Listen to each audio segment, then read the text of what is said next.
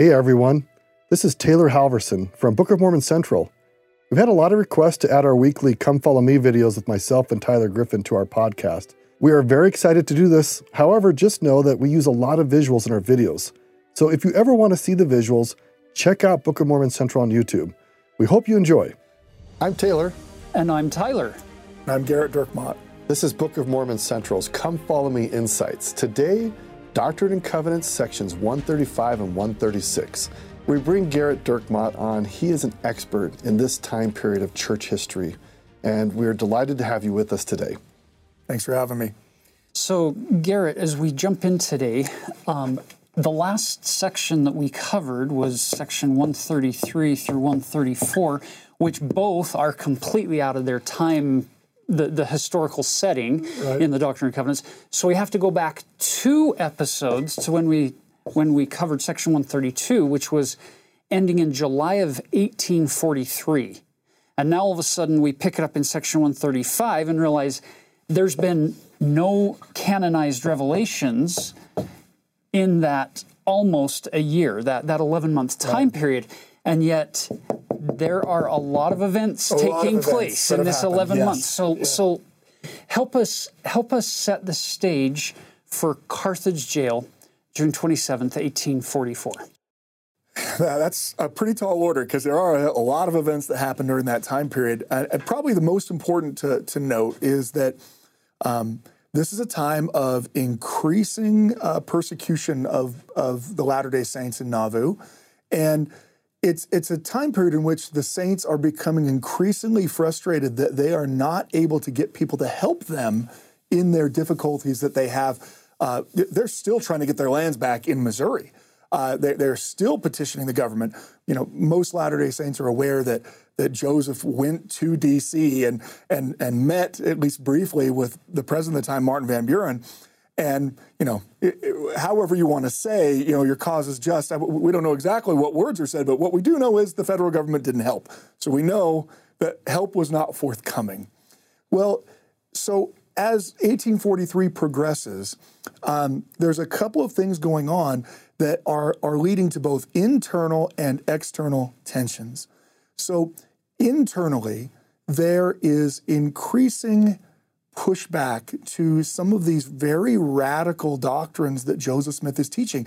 There's some of the ones that we, prize as Latter-day Saints, but to other members of the church, especially some of those in Joseph's inner circle, they did not feel so good about it. So it's easy when you talk about this time period to talk about the controversies surrounding plural marriage. And plural marriage is a big part of the controversies that are going on here, but they're not the only thing going on. There's a couple of other things that are going on as well. Joseph is teaching things that are increasingly becoming difficult for traditional Christians to accept. One of the things that Latter-day Saints probably don't generally think of, one of those doctrines, is the idea of baptisms for the dead. I would guess that most people think that baptism for the dead is like the greatest doctrine we have. Like, so God's fair and everyone can be saved. Everyone's got an opportunity. Everyone has a chance. But to Latter-day Saints who grew up in these Christian cultures that were very adamant that if you did not have faith in Jesus in this life, you went to hell, it seemed a bridge too far. And people, left the church over it. Well, Joseph's expanding on that even more so as he begins to teach more about the nature of God and as well as the nature of marriage, not just plural marriage, but the idea that marriage exists in the next life, which can be sealed forever. Is also rejected by the traditional Christian community. So that's causing some internal dissensions. They're still dealing with the fallout, which you've probably already talked a little bit about, John C. Bennett and his, I don't know a good word to use for John C. Bennett, at least not in mixed company. So John C. Bennett is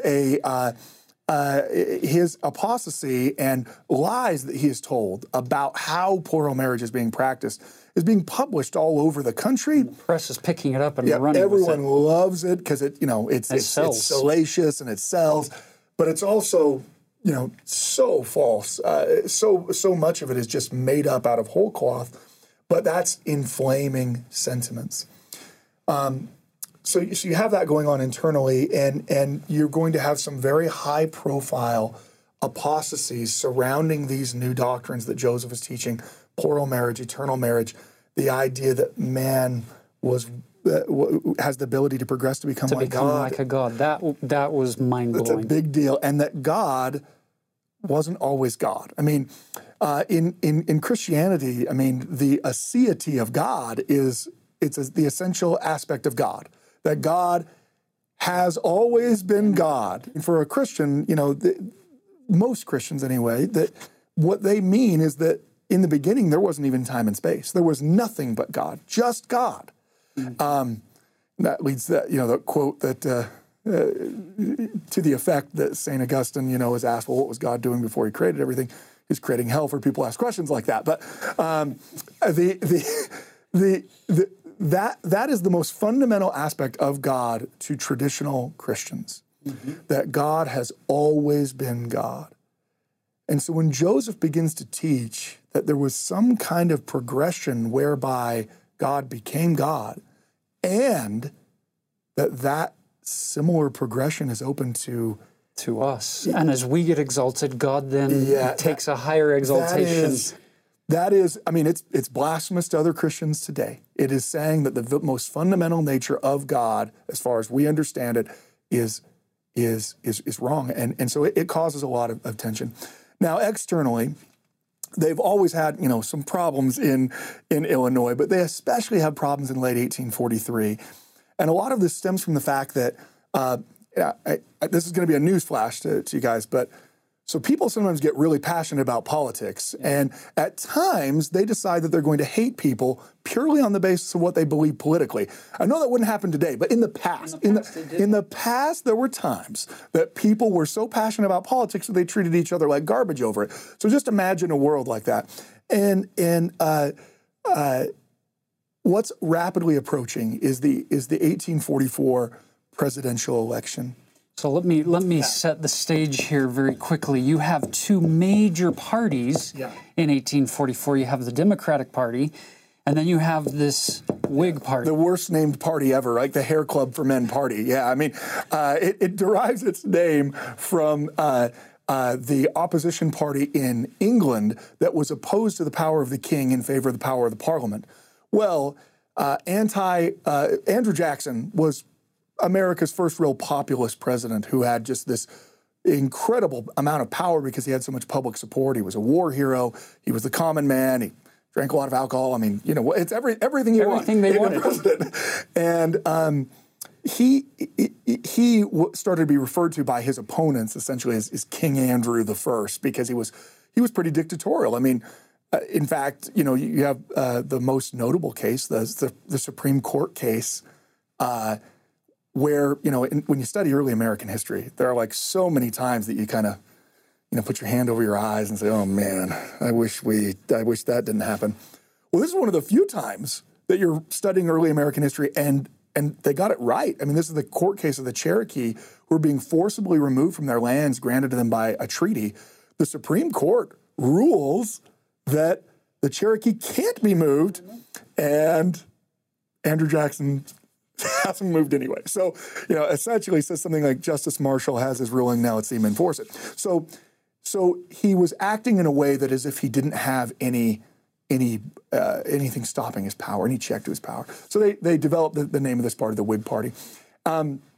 Nearly all Mormons had voted as Democrats and voted in blocks as Democrats all the way back to Ohio. The Democratic Party was, at the time, the party of the individual farmer. It was a party that was much more open to religious pluralism. So most Catholics that are arriving, they gravitate toward the Democratic Party, whereas the Whig Party is far more, again, these are all generalizations. You can all find, well, I know a Catholic who's Whig, congratulations. But I'm talking about a generalization that there's a much more evangelical Christian strain among the Whigs. So you could see why that would also not push Latter-day Saints that way. The Whig Party is generally a party that is more powerful in cities. They're pro-national bank. They're pro-tariffs on things. They're pro-manufacturing.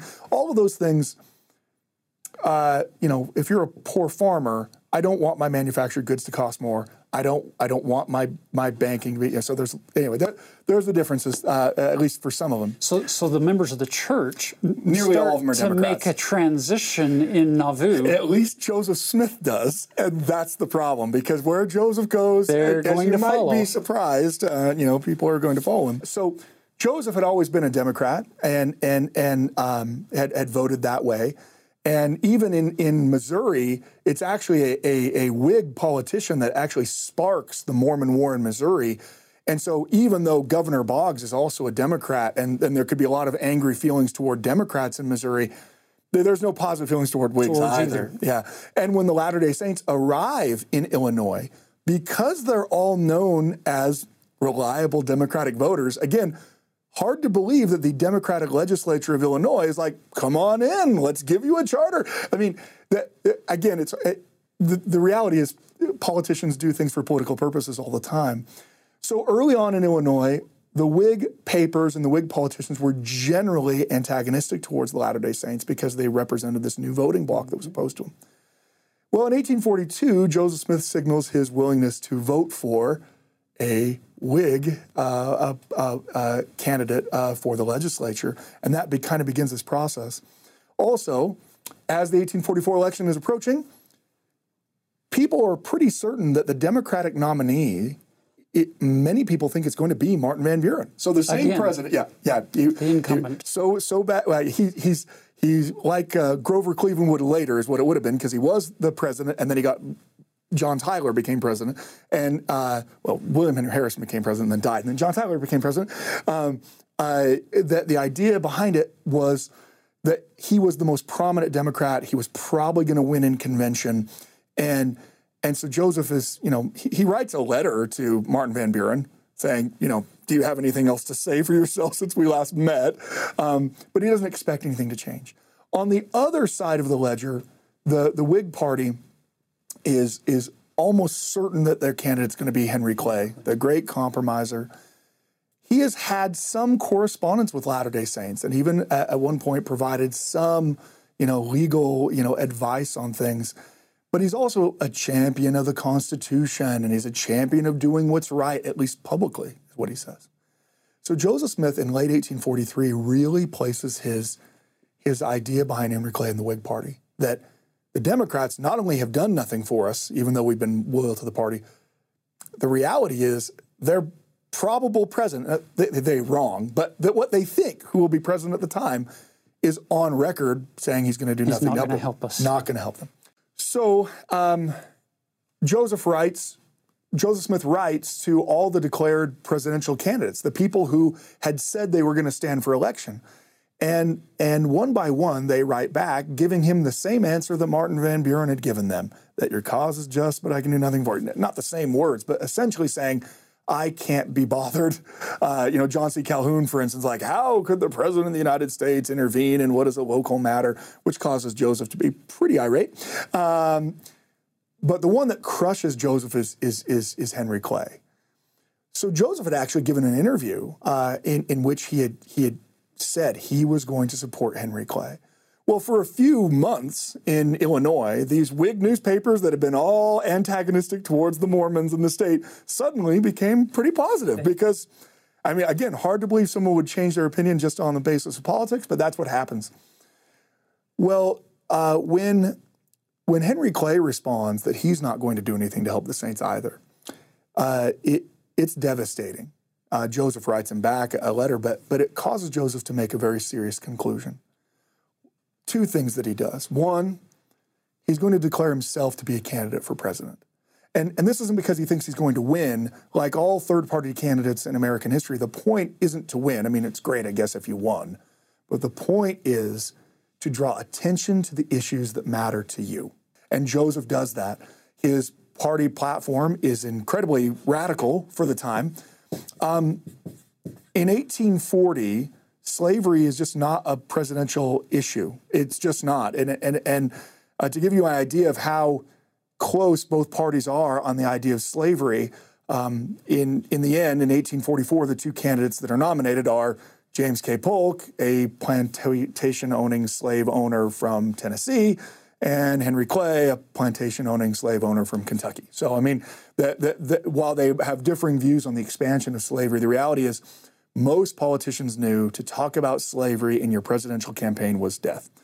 So Joseph opens his platform by attacking the fact that there are millions of people that are held in bondage in slavery because the skin that covers their spirit is darker than ours. And it's very radical.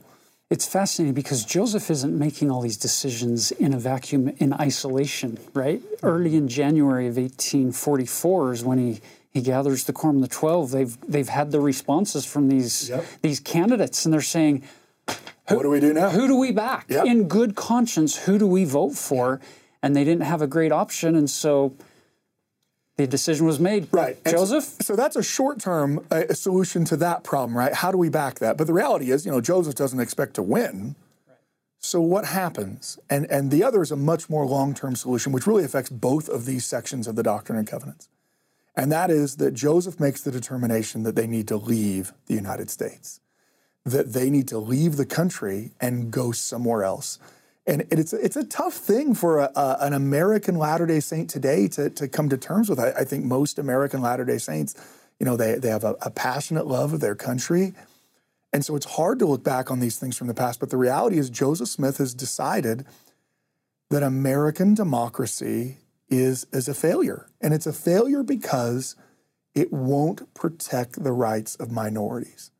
And when you're a hated minority group, then that means anywhere the Latter-day Saints move, it will always be more politically advantageous to treat them badly because they're a hated minority. So the idea is we need to go somewhere where no one else is. It's hard, we can hard to be the hated minority when no one else is there, right? Or at least a much smaller population. So Joseph's going to take these efforts to do that, to establish a Council of 50, which is this organization that is designed to, it's going to seek out where the Latter-day Saints are going to move to. So all of this is going on in late 1843 and now early 1844. At the same time, Joseph is, he's preaching publicly some of the more radical doctrines that he's going to teach, such as the King Follett sermon in April. And so you have some high-level apostasies. The largest of these is William Law. William Law is going to ostensibly differ with Joseph over plural marriage and over the idea that mankind can become like God, the idea of a plurality of gods, and the idea that God himself progressed. This tension is going to lead to eventually the creation of the Nauvoo Expositor, which is a newspaper published in Nauvoo, which attacks church members by name, attacks their doctrines, and points out multiple reasons why the church is gone astray. Initially, William Law is going to found his own church, but that's actually pretty short-lived, and later in life, he's decided that all Mormonism is just a farce and that he's left that. The Nauvoo City Charter, so this is going to be something that will be certainly unique and different to a Latter-day Saint today. But remember, the Democrats were actually pretty eager to get the Latter-day Saints to settle in Illinois and not in Iowa because it was a whole bunch of Democratic voters moving in. They grant a charter for Nauvoo that is incredibly broad, giving a great deal of power. Nauvoo has its own court system. Nauvoo is allowed to have its own militia. States have militias, counties have militias, but Nauvoo City has its own militia as a means of, hey, we're not going to allow this kind of murder that happened in Far West and at Haun's Mill to happen again. Well, the charter granted the city of Nauvoo the ability to remove nuisances to the town. When this newspaper began publishing, it made all kinds of accusations that Latter-day Saints were committing adultery, that Latter-day Saints were embezzling tithing funds, and again, naming people by name. The city council determines that this is a libelous press, meaning it's a press that's spreading lies. Now, today, if someone's printing lies about you, you can still take them to court for libel, and you can get an injunction, and then they'll stop putting things on their Facebook about you.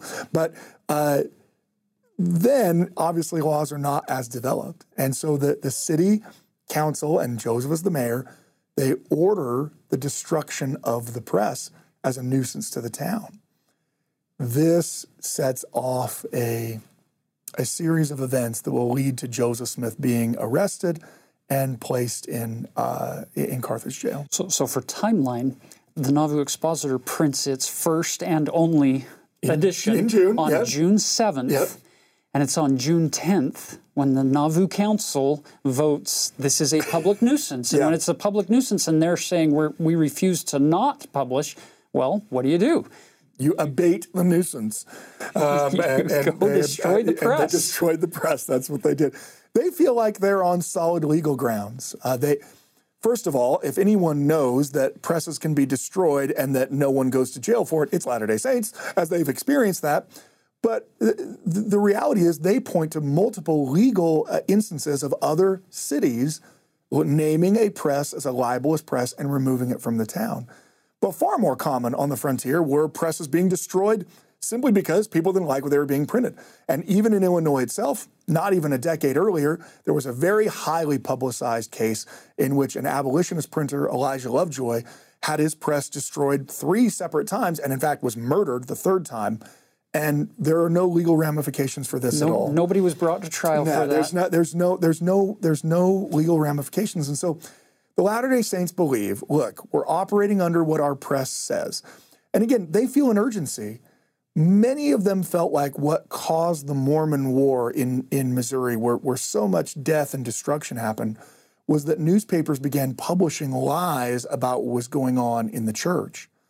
And affidavits, for instance, from people like Thomas Marsh, that are claiming things that are wholly untrue. Thomas Marsh claims in his affidavit that Joseph Smith plans to create an Indian alliance and then march on the capital of Missouri. And after he takes Missouri, he's going to march on the capital of Washington, D.C. I mean, there's literally no evidence for this at all. But that stirs up animosity, which leads to the mob violence. So they feel like if we do nothing, it's going to lead to mob violence. If we abate the press, then we're within our legal rights because legally it says this is a nuisance. Now, of course, the rest of Illinois, and certainly their antagonists and certainly William Law, are not going to agree with them. They are going to see this as a violation of the freedom of the press. They didn't care so much when it was Elijah Lovejoy's press getting destroyed, but suddenly the newfound love of freedom of the press is going on in Illinois. And though Joseph is taken and arraigned before the local Nauvoo court by a non-Mormon judge, by the way, the governor demands that Joseph be tried somewhere else. And so he demands that Joseph be tried in Carthage. And at first, Joseph is just, he and Hiram, Joseph writes back to the governor and essentially says, we don't dare go because these people are saying they're going to murder us. These people are saying they're going to kill us. There's clearly not any control over the forces of this county.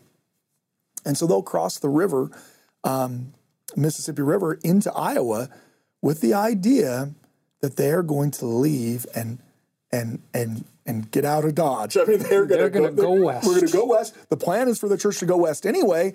We're going to go first because if they feel like if they submit to this authority that they could be killed. What happens after Joseph crosses the river is there's word that the governor is now marching up to Nauvoo with his militia. Put yourself inside the minds of the Latter-day Saints in Nauvoo. The last time a governor marched to your capital with militia was what happened in Far West, where there was indiscriminate robbery and assaults and murders and the destruction of property. It was awful. The extermination order in full force. And so these people who've gone through that trauma, they hear that Thomas Ford is marching to Nauvoo with an army. It is not irrational that their response is, oh my goodness, that it's going to be Far West. Here we go again. It's Hans Mill all over again, yeah. So they actually write to Joseph. Several community leaders do, and even Emma write to Joseph. asking him to come back because they fear that the governor will come to Nauvoo, find that Joseph is gone, and all right, let's burn this city down. I mean, that's what's going to happen next. And so Joseph will, in consultation with Hiram and others, they'll make the determination to go back, and they'll cross the river and come back. And after they cross the river and come back, they'll make their march to Carthage. And so it's a lot happening in the weeks leading up to this. And Joseph seems to make statements over and over and over again that he seems to be getting the idea that, you know what, if we go back, we're going like a lamb to the slaughter. At least according to one account, right? I mean, he has the conversation with Hiram. If we go back, we will be butchered. Yeah, and Hiram wants to trust that they'll be fine if they go back. I mean, clearly Joseph is still trying to.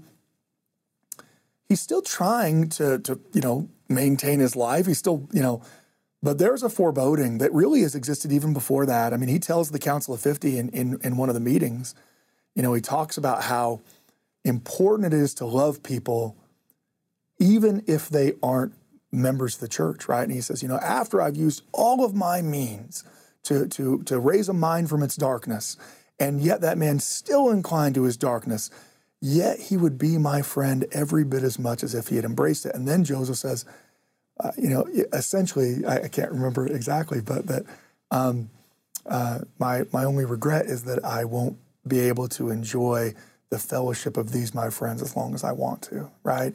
He seems to know that things are drawing close. And even in his meeting with the Quorum of the 12 in March, when he tells them, I hold all these keys, and if I die, they go with me.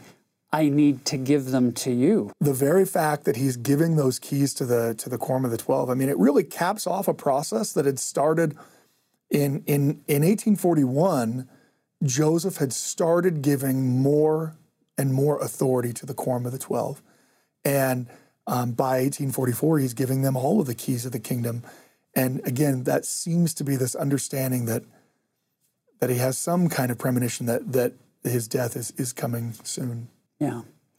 So now we shift our focus to June, late June of 1844. They arrive in Carthage. They're facing these charges of riot and this destruction of the press, and they get a bail given to them. Yeah, they're arraigned, and they it's a huge bail. I mean, it's clearly, it's exorbitant. It's an exorbitant bail, but they're able to raise it. And so for them, when they first go to Carthage, the real fear is, okay, we got to get it in and out of Carthage as soon as possible. Fast as possible. Because there's so much animosity. And look, there's a lot of animosity in Carthage anyway, because Carthage was the county seat. And it went from being the most populous city in Hancock County to not even being close because of Nauvoo. I mean, you go from having a couple thousand people and being the largest city to being dwarfed economically and legally by Nauvoo and its area. And so there's a lot of latent animosity in Carthage and Hancock County. So no sooner are they bailed out that on another claim is made against them, and that is the charge of treason, that Joseph has called out the Nauvoo Legion illegally, and therefore that would be treason against the state of Illinois. Well, treason not only is an offense punishable by death, it's also an offense for which you can't be bailed out. So instead of quick arraignment, we'll go to Carthage and we'll get back home, and I'll be in the mansion house by this evening. Their anticipated departure from Carthage doesn't happen because they are rearrested, and this time confined without the ability to be bailed out. And they're going to have to wait in jail until their trial. So now we come to June 27th, the actual day. There are other people who have come and gone with Joseph and Hiram. Those are the only two who are held by the state. They can't leave. So we've had people coming and going. But you have two apostles who choose to stay with them into that afternoon. Yeah, John Taylor and Willard Richards are there. And what really happens the morning of June 27th that kind of sets things in motion is from the beginning, the governor has seemed to misappropriate where the threat lies, right? He seems to think that the real threat to peace in Hancock County is the fact that the Nauvoo Legion exists, right? Because it causes such dread among the local neighbors. Now, we don't have reports of the Nauvoo Legion out burning down houses and killing people, but antagonists of the Latter-day Saints in the community were constantly talking about, oh, they've got this military force, and if we don't do what they say, they'll just come kill us. So the governor, he first, even before Joseph goes to Carthage, it's actually while he's on his way to Carthage, while he's on his way to Carthage, he receives an order from the governor for the Nauvoo Legion to surrender all of its state arms, meaning as an official militia of the state, they were given weapons, for the state militia. And Joseph goes back to make sure that that order is followed. Well, the governor on the morning of the 27th makes the determination that the real threat to peace is the residents of Nauvoo, notwithstanding those state arms. But he's going to go make sure that they've actually been surrendered. But he's also going to go give a talking to those Mormons so that they know that this is mostly their fault. So what he does is he takes his militia, the ones that he had promised to protect Joseph with, he takes them with him to Nauvoo. This is seen as John Taylor would later say, not only as a breach of faith upon the governor, but an attempt of his desire to insult us. One of the reasons why they had submitted was the governor had promised that he would personally ensure that they would be safe. Well, it's hard to be personally sure if you're no longer there. And you take your guard with you. And you leave the Carthage Greys in charge of... Carthage is very much an antagonistic town towards Nauvoo for all kinds of reasons. And as John Taylor describes it, he takes some of his troops with him to Nauvoo. He disbands other local groups, right? So you have, Warsaw militia that's there. Well, Warsaw is not exactly a pro-Nauvoo town either, right?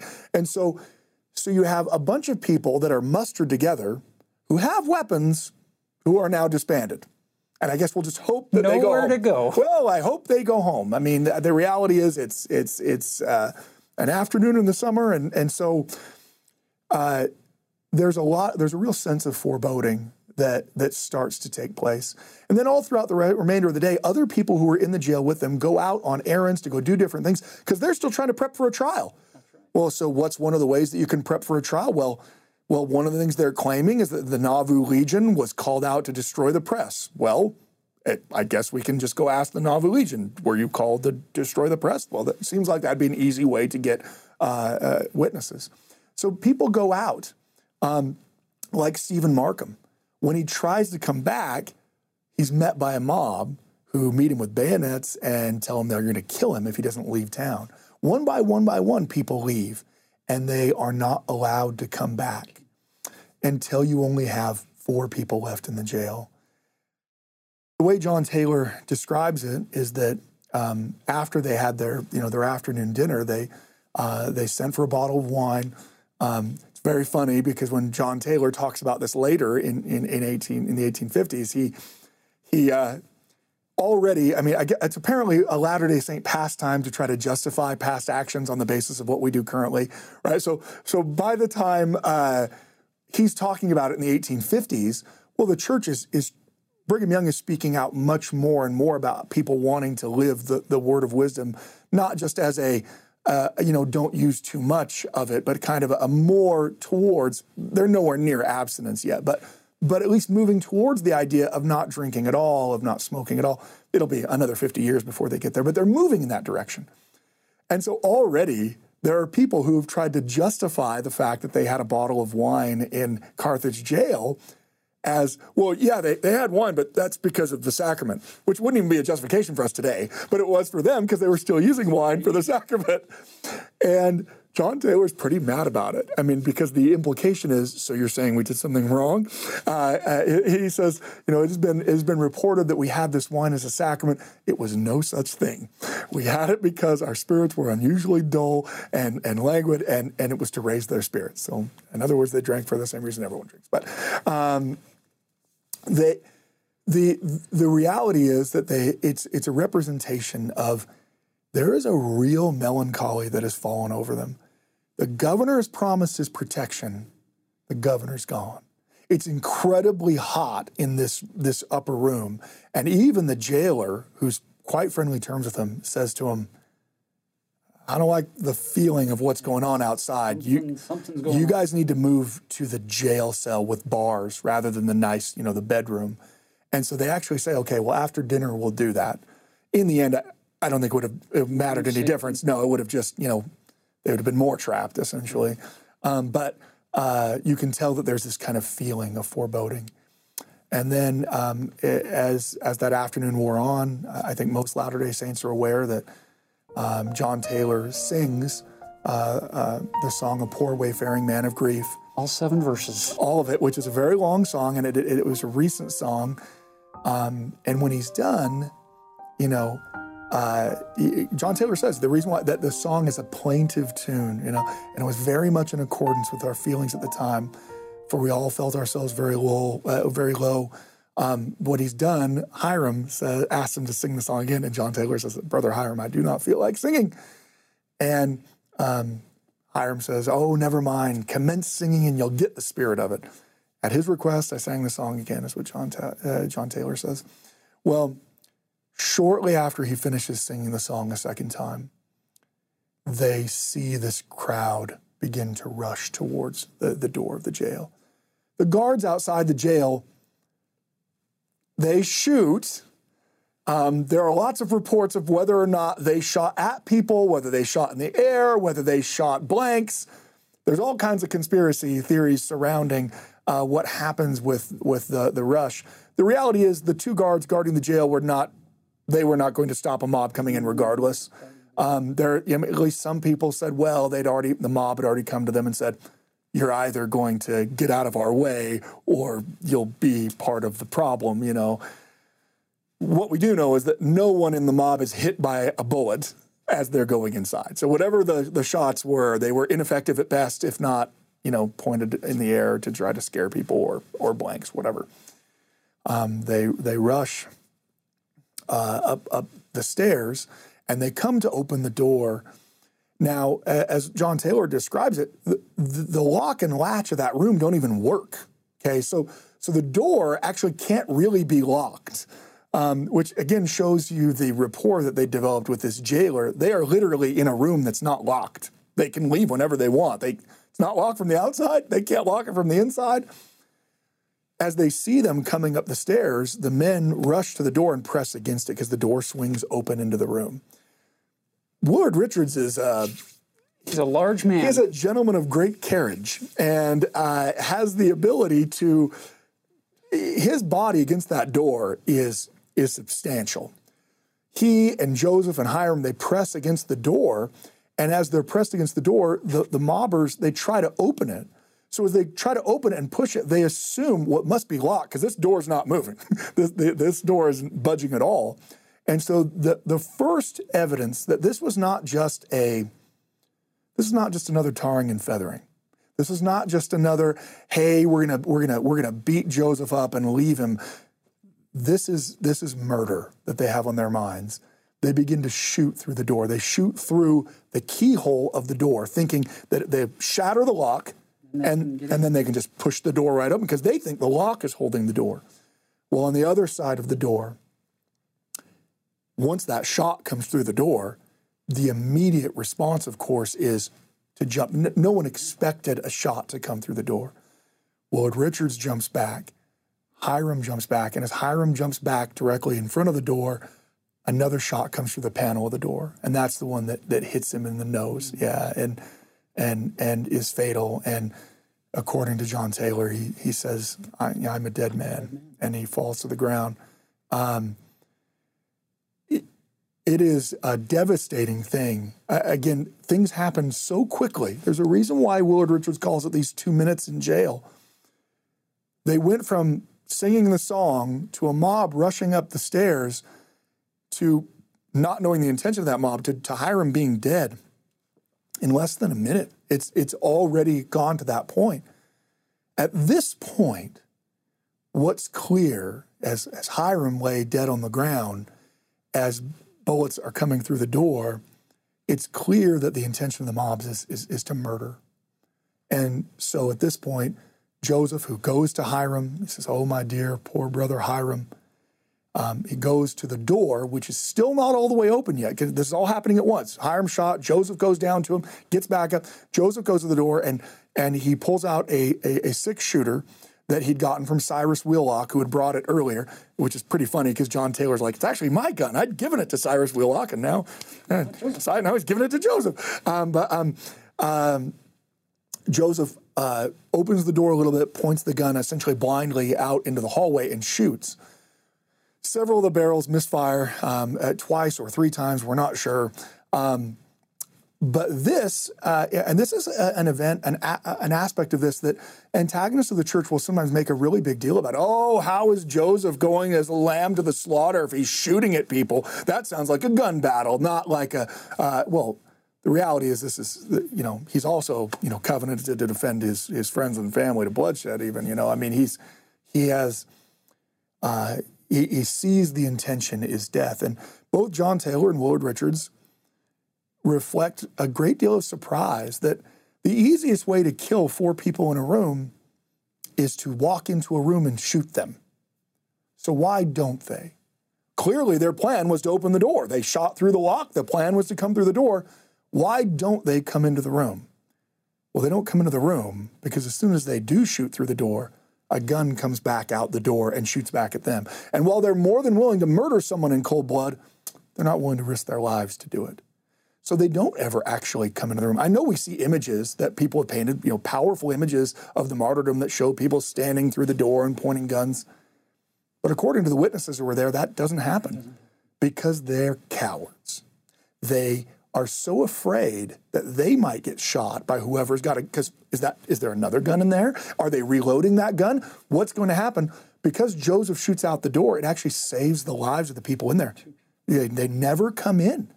They put their guns around the door jamb and blindly shoot into the room, but they don't come into the room because they're cowards. In fact, John Taylor talks about that and says nothing but their extreme cowardice kept them from bursting into the room.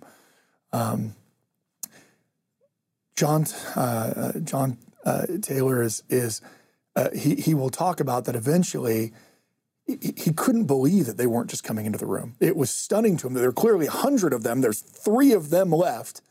And instead of just coming in and shooting them, they're still blindly shooting into the room. And Taylor thinks at some point they're going to realize we don't have a gun anymore. At some point they are going to open the door, aim, and fire. So John Taylor, no one else has been shot yet outside of Hiram. We have, Willard Richards standing behind the door using his cane. Again, the big man. That door's not going to fly open regardless. And he's, knocking the guns down. John Taylor is also knocking guns down on the other side of the door. And in fact, that's what John Taylor says. It's the last thing he ever hears Joseph say. Joseph says to him, "That's right, Brother Taylor, parry them off as best you can." Well, as they're doing that, and as the door, is slowly inching more and more open, and again, John Taylor's thinking to himself, we've escaped thus far, but they're going to come in and kill us. Why haven't they killed us yet? He says, the thought comes to him that even though they're on the second story, right, that there might be some friend outside. Maybe there is some faithful militia member or police officer or even a Latter-day Saint that's made it through the picket lines to make it there. Here is certain death. Probable death if I go out the window, but here is certain death.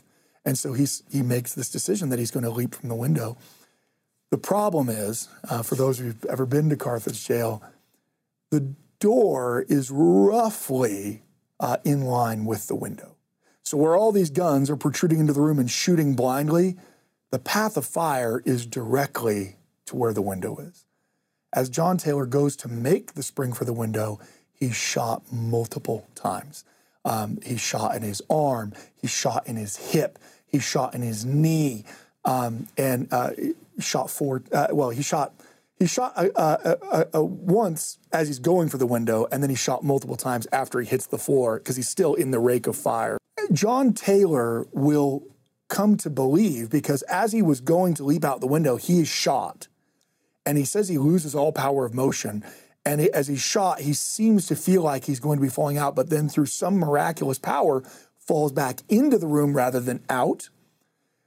He will later, when he sees his crushed pocket watch, assume that the pocket watch must have stopped a bullet and a bullet pushed him back in. But forensic experts looking at it now see that that was probably just him smashing it against the window. So when he was shot, because he does say, I lost all power of motion, so he just, boom. And really, it probably is a miraculous thing that brings him back into the room rather than out the window where he would have been certainly murdered. As he crawls under the bed, he's shot, several more times, and he's lying under the bed while the shooting is still going on. Almost right after that, Joseph is apparently going to make the same decision, that in this room is obvious death. Hiram's dead. John Taylor's probably dead. If I get out of the room, there's at least a chance. And so he goes to leap from the window. What happens next is actually pretty difficult to determine. You have lots of different accounts of the murder, the actual murder of Joseph. Willard Richards believes that as Joseph is going to the window, that he's shot both from the outside and from inside. He's being shot from both directions, and that when he hits the ground, he's dead, that he's shot and killed as he's going. But there are other accounts of people who say he's actually alive after he hits the ground. And frankly, as a historian, it's very difficult to determine because the stories are so widely variant. In any case, within a few moments, within a few minutes of Joseph leaping from the window or attempting to leap from the window, he's dead on the ground outside of Carthage jail. Surprisingly, Willard Richards is still alive. He's not completely unscathed. He does have a flesh wound to his ear, but he's unscathed. And later, he and others would look at this as a fulfillment of prophecy, that Joseph had promised that there would come a day that he would stand in a hail of gunfire and see his friends fall to the right and the left, and he would be unscathed, and that's exactly what happened. What happens is that once Joseph goes out the window, there's a cry from the mob, he's out the window, he's out the window. The mob all rushes down the stairs. Willard Richards looks out the window, sees that Joseph is killed, and then goes to leave, and John Taylor cries out to him, Brother Richards, bring me along. And so Richards drags this mangled body of John Taylor to the upstairs jail cell that is steel bars, and takes a straw mattress and puts it over the top of him and says, I'm sorry I cannot do better for you. This may hide you and you may yet live to tell the tale, but I expect they will return and kill me any moment. Richards assumed that they would go downstairs, make sure Joseph is dead, and then come back up and make sure everyone else is dead. But when they're outside, a cry goes up, the Mormons are coming, and, like cockroaches, they scatter when the light hits. And the poignancy of the grief that happens afterwards is really palpable, both for John Taylor and Willard Richards. Willard Richards says to John Taylor, that Joseph's dead. And he says, is it possible that they have murdered both Brother Joseph and Brother Hiram? It cannot be, and yet I saw them shoot him. And then he raises his hands in the air and he says, oh God, protect thy servants, multiple times. And he eventually will, move John Taylor back out into the room, and they will get moved to the Hamilton Hotel eventually and be treated for their wounds. But it's a pretty devastating thing. John Taylor is is wounded pretty badly, even though the letter home says he's not wounded very badly. He's damaged pretty severely, and it'll be a while. And in fact, the bullet in his knee, in his left knee, is never removed. So he will have a physical manifestation of this for the remainder of his life. Have a cane. Absolutely. So now we turn our attention to section 135, this closing testimony of Joseph Smith, having sealed his testimony with his blood. You'll notice in the 1981 and previous editions of the Doctrine and Covenants, it says it was written by Elder John Taylor of the Council of the 12. What do we know from more recent scholarship? Well, so in the 2013 edition of the Doctrine and Covenants, one of the things they did was they changed the section headings to better reflect our scholarly understanding. And there were some times that we had things in section headings that were assumed but not proven, that were, well, I think this is the reason why. And so, it was a good faith effort to explain what it was about. And the determination was really made that we actually don't know that John Taylor is the author of this. If we talk a little bit about how D&C 135 came about, they are almost done with the printing of the Doctrine and Covenants. Joseph is proofing it before he goes to Carthage. I mean, they're ready to print the volume, and then Joseph goes to Carthage and is murdered.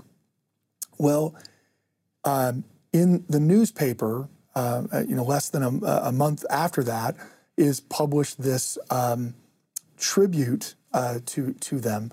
And so later, Heber J. Grant in 1933 in a conference said, and he didn't say it definitively, he said that, I've always believed that John Taylor, I've been led to believe, or I've been told that John Taylor penned D&C 135.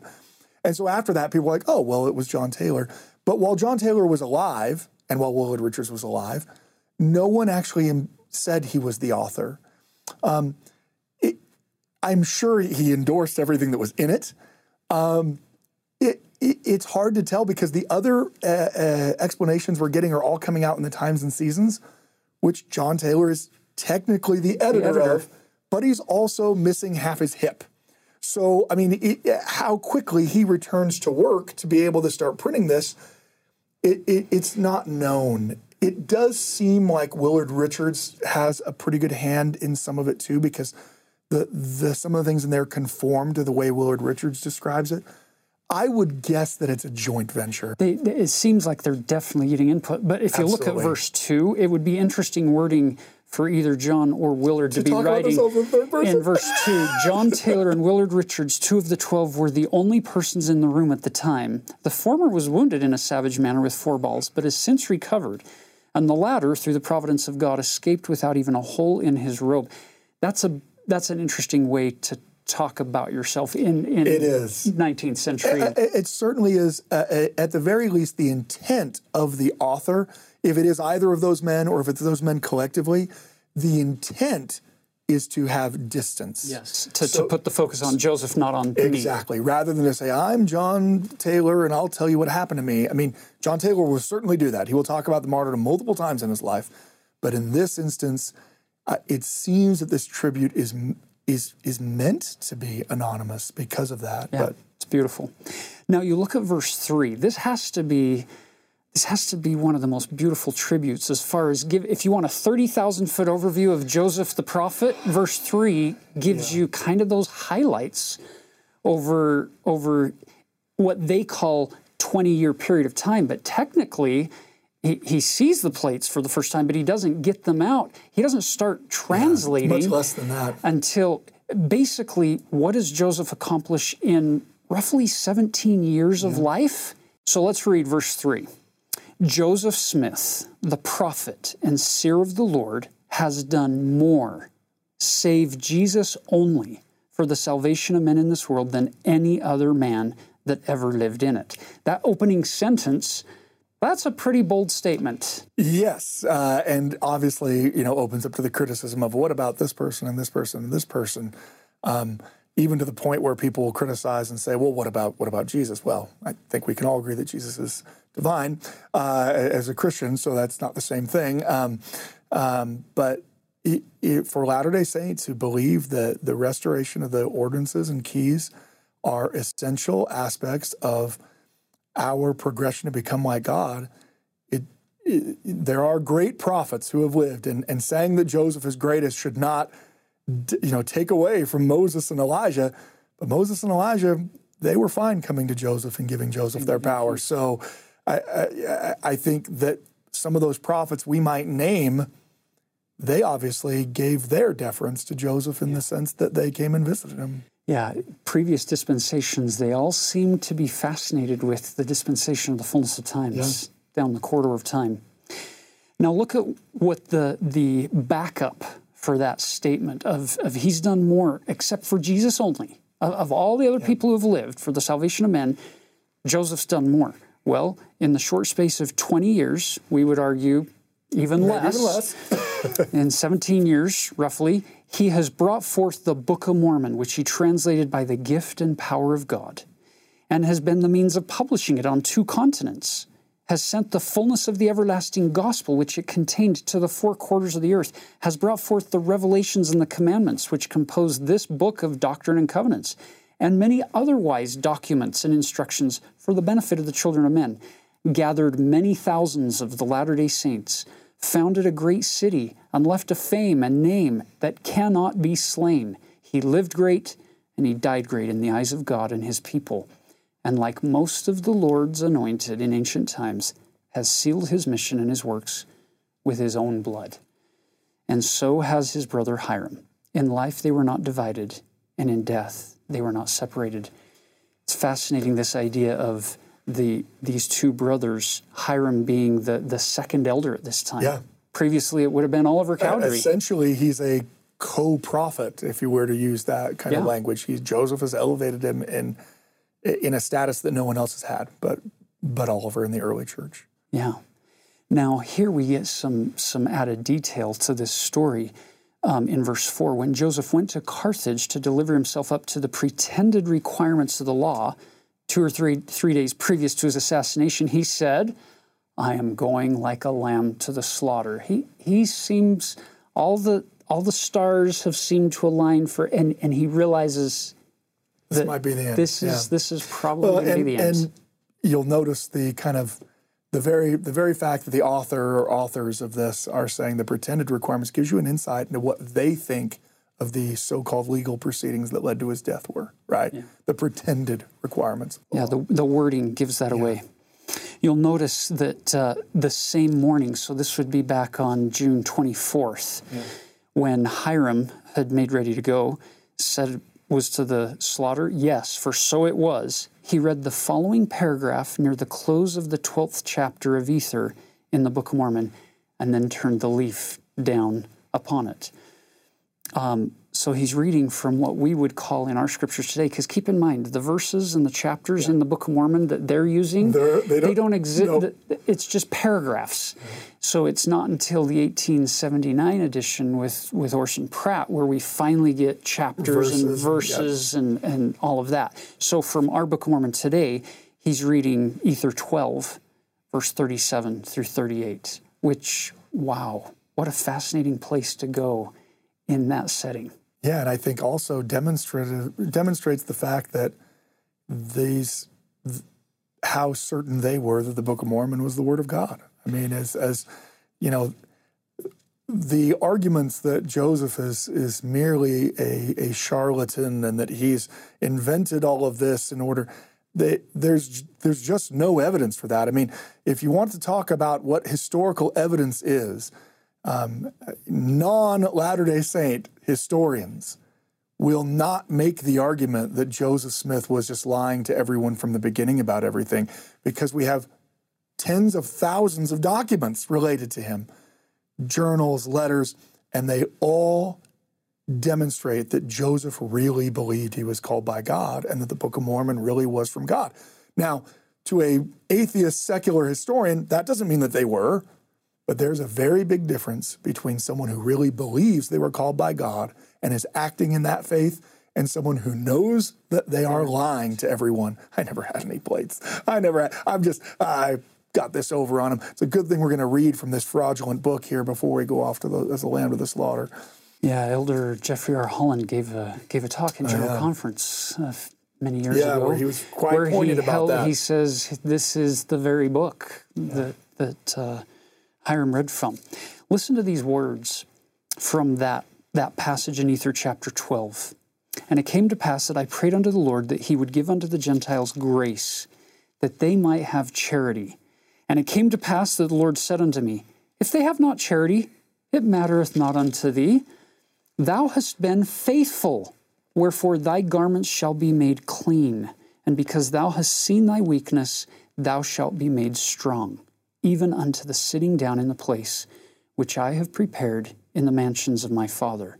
And now I bid farewell unto the Gentiles, yea, and also unto my brethren, whom I love, until we shall meet before the judgment seat of Christ, where all men shall know that my garments are not spotted with your blood.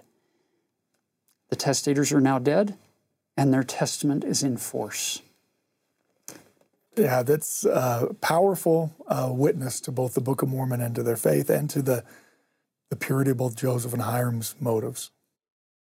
Though this is a very sobering section, I just love the beauty that we find in the doctrines here. And I love the fact that the names that we have in these two martyrs are just so beautiful. Joseph comes from the Hebrew meaning to add to, or even to gather. You think about his role of adding to the restoration and gathering people. And Hiram's name is very fascinating. It means, my brother is exalted. And I think that's a great testament to what we know about both Hiram and Joseph and all those who have trusted in God. And I have a personal connection to all this. My name is Taylor. I'm named after John Taylor. He's my great-great-great-grandfather. And I feel a love for all those who in the past, named and unnamed, who were faithful to God and endured to the end to bring forth all this truth to all of us. I think one thing I'd like to share with people is on the anniversary of the martyrdom, 10 years later in Utah, and while they are again now experiencing new increased persecution, they meet together and they have a meeting. And John Taylor speaks at that meeting. Now, he's given multiple accounts. Willard Richards has given multiple accounts. Willard Richards actually passes away in 1854, and really, so John Taylor is just the only one left that was there when Joseph was murdered. And I'd like to share part of the testimony that he gives. He's going to talk about the fact that people have said wonderful things before, but this is what he's going to say. I was blessed to be associated with Brother Joseph Smith. As President Young said he knew him, so did I. I'd been with him under all kinds of circumstances. When thick clouds of darkness gathered around and earthquakes seemed to bellow and threaten destruction, when the forces of the earth were rallied against him, and also in times of prosperity. I've heard him, as many of you have, speak in public to advance the principles of eternal truth and plead to the people to observe the laws of God and to keep his commandments that they might be prepared for his celestial inheritance. But I have also been with him in private counsel. So I have had the opportunity of becoming acquainted with his feelings, his ideas, his views, and with his morality, with his truthfulness and with his integrity. And I know that he was a good man, that he was an honest man, that he was a man of integrity, and that he was a prophet of the Lord, and that he lived in that capacity, and that he died in that capacity, and he maintained his integrity to the end. I was not only with him living, but I was with him dying. And this is my testimony concerning Joseph Smith. I know before God and holy angels. I do not think it. I know it. I know that he was a servant of God and a prophet of the Lord, and he lived and died in the faith. I not only know it by my natural sight, but by the revelations of God. And I know by that same way that he yet lives, because I have seen him, and I know that he yet lives. And therefore I rejoice in the testimony I can bear concerning him. I know that he will live, and I also know that he's a friend of this people and watching over their interests, that he's a friend of President Young and watches over him, and that he's most interested in the welfare, happiness, and exaltation of the saints of the Most High. And having a knowledge of these things sustains my mind and comforts my heart, and strengthens me in the faith of the new and everlasting covenant and in the principles of truth that we continue to hear. I rejoice myself exceedingly be associated with brethren such as I am with at the present time, men that fear God and keep his commandments, men whose first desire it is to keep the law of God and to roll forth his purposes to the benefit of the human family, in order they might be prepared by and by to enter into a more extensive field and participate in the blessings that wait for them. He has more I could read, but I thought I'd share that part just as a means of thinking about the prophet Joseph Smith and his sacrifice.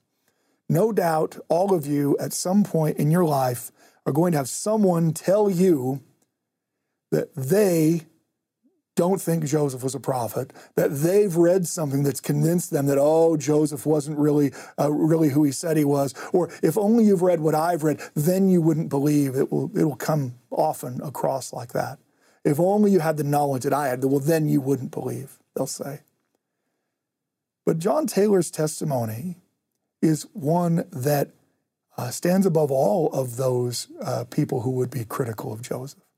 Whoever it is that you'll ever meet who will speak ill of Joseph throughout the remainder of your life, that person, I don't care how wonderfully read they think they are, they will not have known Joseph personally the way John Taylor did.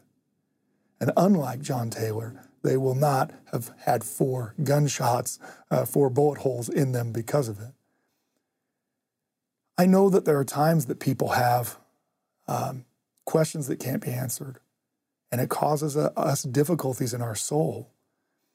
But I hope you can look towards John Taylor's testimony and say the people who knew Joseph best, the people who actually sacrificed, the people who knew him personally, they were certain he was a prophet of God. And maybe allow that testimony to refute those of people who claim to have some kind of inside knowledge, because the people who knew him best, they're certain he's a prophet of God. So as we come to the close of this first part of our episode this week, discussing section 135 and the events leading up to and surrounding the martyrdom, our invitation to each of us, to all of us, is to turn heavenward and recognize that Jesus Christ stands at the head of this work. And he was the one who called the prophet Joseph. And for whatever reason, he was the one who required both Joseph and Hyrum to seal their testimony with their blood on that occasion. And we're promised that the day will come when we will meet them at the judgment bar of God, when all truth is revealed, when all opinion is gone away, and we get things as they really are. And that will be a glorious day. Millions shall know Brother Joseph again. Want to leave our testimony with you that we know that God lives, Jesus is the Christ, and Joseph is their prophet who stands at the head of this dispensation. And we leave that with you in the name of Jesus Christ. Amen. Amen.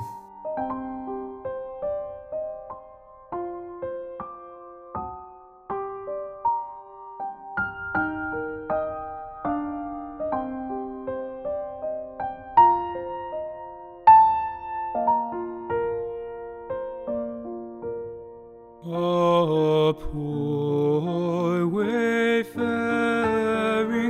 man of grief hath often crossed me on my way, who sued so humbly for relief that I could never answer nay. I had not power to ask his name, whereto he went or whence he came. Yet there was something in his eye that won my love, I knew not why. Stripped, wounded, beaten, nigh to death, I found him by the highway side. I roused his pulse, brought back his breath, revived his spirit, and supplied wine, oil, refreshment. He was healed. I had myself a wound concealed, but from that hour forgot the smart, and peace bound up my broken heart. In prison I saw him next, condemned to meet a traitor's doom. At morn the tide of lying tongues I stemmed, and honored him mid shame and scorn. My friendship's utmost zeal to try, he asked if I for him would die. The flesh was weak, my blood ran chill, but my free spirit cried, I will.